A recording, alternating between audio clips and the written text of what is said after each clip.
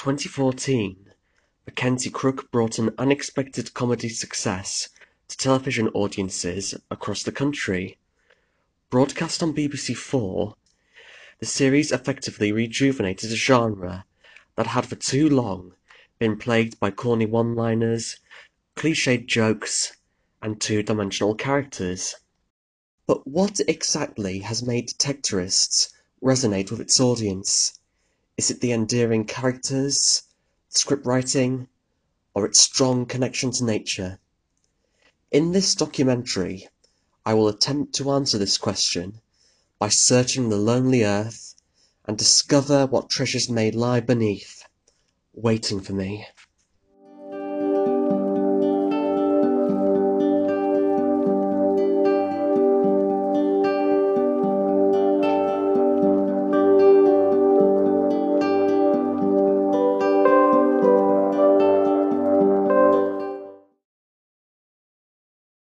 I think the subject matter is very unique.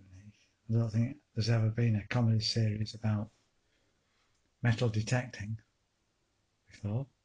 I think that's very unique. I think it's quite gentle in its comedy. It's not obvious. It's sort of watch it and you either get it or you don't get it, or you can tune in or tune out. I just think it's very sweet.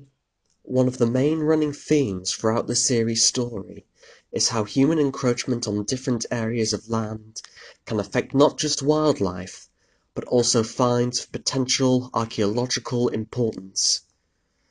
In the first half of the final series, having returned from Botswana some time prior, lead character Andy is seen leading a dig on a construction site and, in the process, uncovers a large piece of Roman mosaic, only for his find to be taken cruelly out of his grasp before being able to discover more, leading to him resigning from his job in protest immediately after. In real life, it is not uncommon for archaeologists to quit their jobs. There are a variety of reasons that can lead to this, from tensions stemming between the manager and the employed archaeologist over how the find should be recorded, to disputes over the amount of pay they are receiving.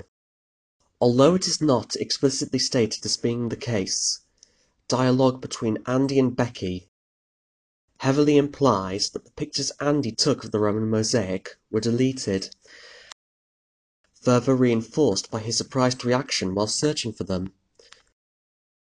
After quitting his job, Andy finds work as a road crew member spraying weed killer on a motorway.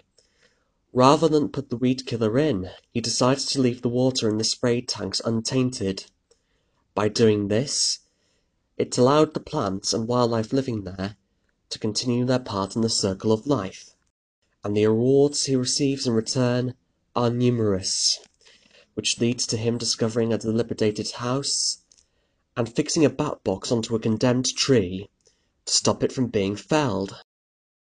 Human encroachment is not always limited to the disposal of ancient mosaics or road crews spraying weed killer.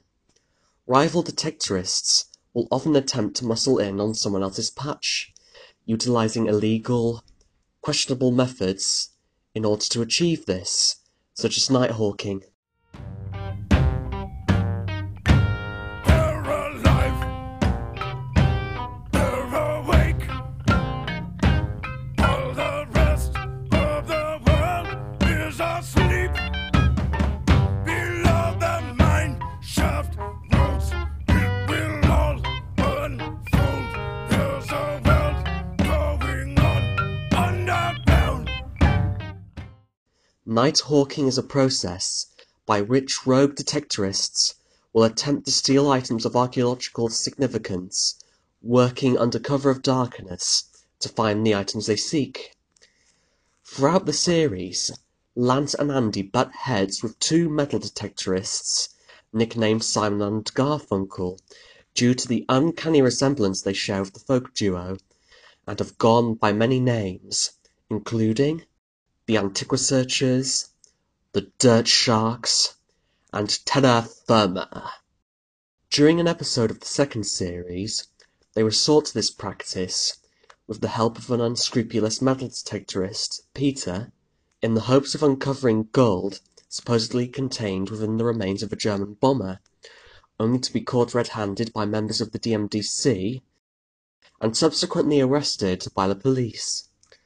Although Peter escapes, he too is eventually arrested for attempting to rob the site again.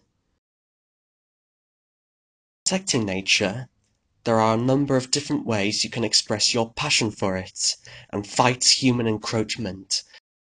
You can also join up as a volunteer for a major nature reserve, go wildlife watching, spend an hour or two reflecting over your day in a quiet area, or even do something simple like signing a petition to prevent the privatization of the forests that have been around for centuries.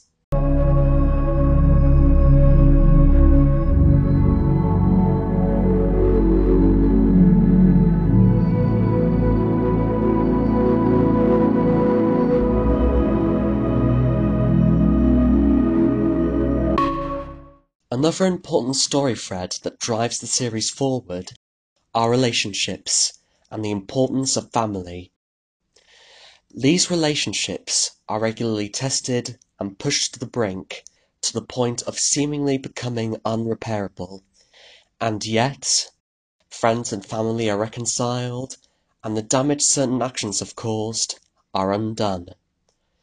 In the first two series, Andy is shown to experience difficulties in his relationship with Becky.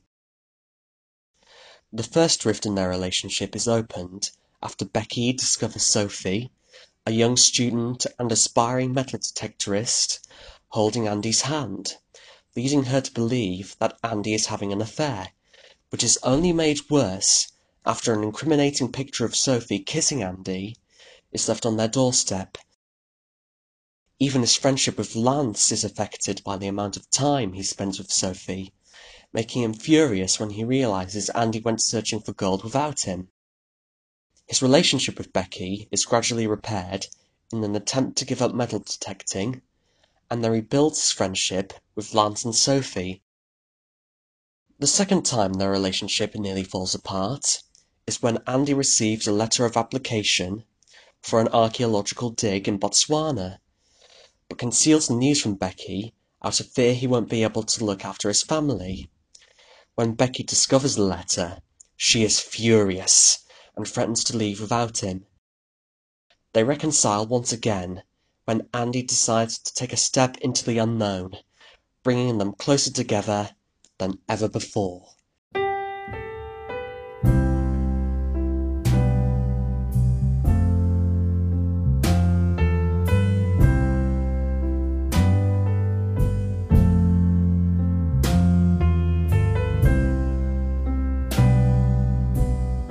While Andy's relationship with Becky is relatively stable, the same cannot be said for Lance. In the first series, he seemingly maintains a healthy friendship with his ex-wife, but this quickly turns sour when he realizes that she was trying to destroy his personal life the whole time by going after his lottery winnings. Kate, Lance's estranged daughter, appears in Danebury just as he appears to be turning into a solitary recluse. After spending time bonding with his daughter, he showers her with gifts, and unintentionally scares her away in the process, leading him to believe that he has ruined the one chance he has to be part of her life. His worries are proven unjustified when she appears during a DMDC rally, a sign that she still considers him to be family. Out of all the series' relationships Lance has pursued, only his current one with Tony appears to be the most stable, and even that was at risk of being damaged beyond repair when she discovered that her boyfriend was lying to her, along with being humiliated by his ex.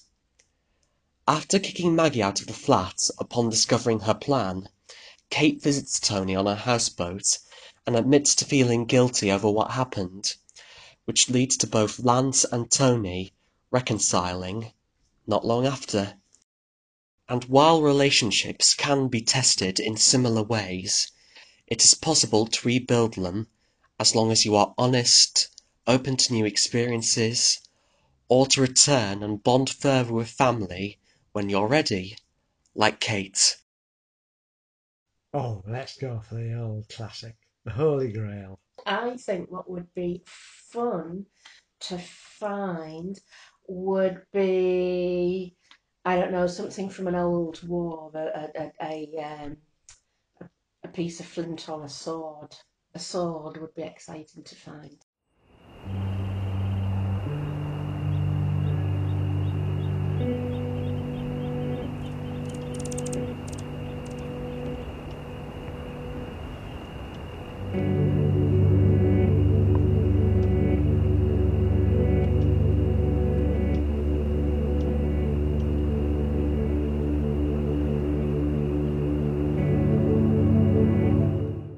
As Lantern Andy sweep the country fields of Danebury, they find themselves climbing through the briar and bramble to unearth obscure parts of history that would otherwise be lost to the plough. Sometimes they will be lucky and discover something that they never expected, hoped, or even dreamed to find. In both the first and the third series, the two friends conduct an extensive sweep of their permissions in the hopes of uncovering both a Saxon hoard and a Roman burial, only to hit a dead end and turn up nothing. But at the end of the second series, fortune and luck finally seem to smile upon them as Lance digs up a golden astle that had been buried since the Anglo-Saxon period and does a gold dance, barely able to contain his excitement. Even so, by Christmas that same year, Lance begins to worry that his luck has run out. According to legend, this is commonly known as the Curse of the Gold, which supposedly causes the afflicted individual to suffer an unending series of misfortunes. His misfortunes only end after he buries several vintage gold coins under the earth, restoring his luck and allowing him to hear birdsong for the first time in months. Oh, most definitely. I think it's a thing of joy and fun, and yeah, I would definitely recommend it. It's beautifully written, well acted, and just it's a happy program. Oh, definitely, definitely. It's just so gorgeous. It's just very sweet. Um, it's very funny. I love the stories. It's intelligent. It's clever. Um, and yeah, by the way, have you watched QI? No, couldn't get the TV on. Too many remotes? Yep.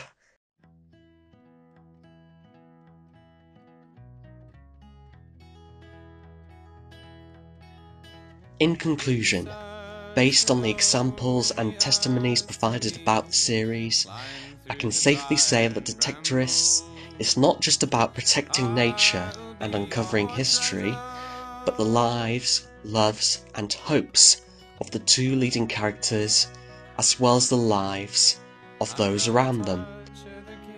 It is one of the most fantastically written character-driven comedies of the modern age, and one which, I think, will remain a timeless classic long into the future.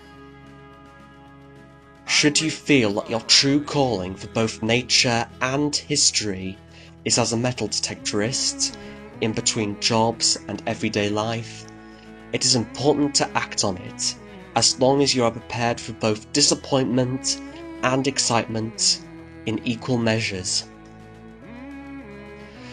But in the grand scheme of things, the search for treasure is considerably smaller when compared to the experience of time travel.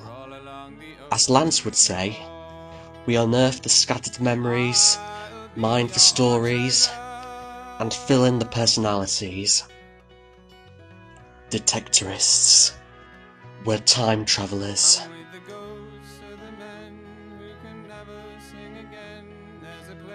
Follow me where love lost at sea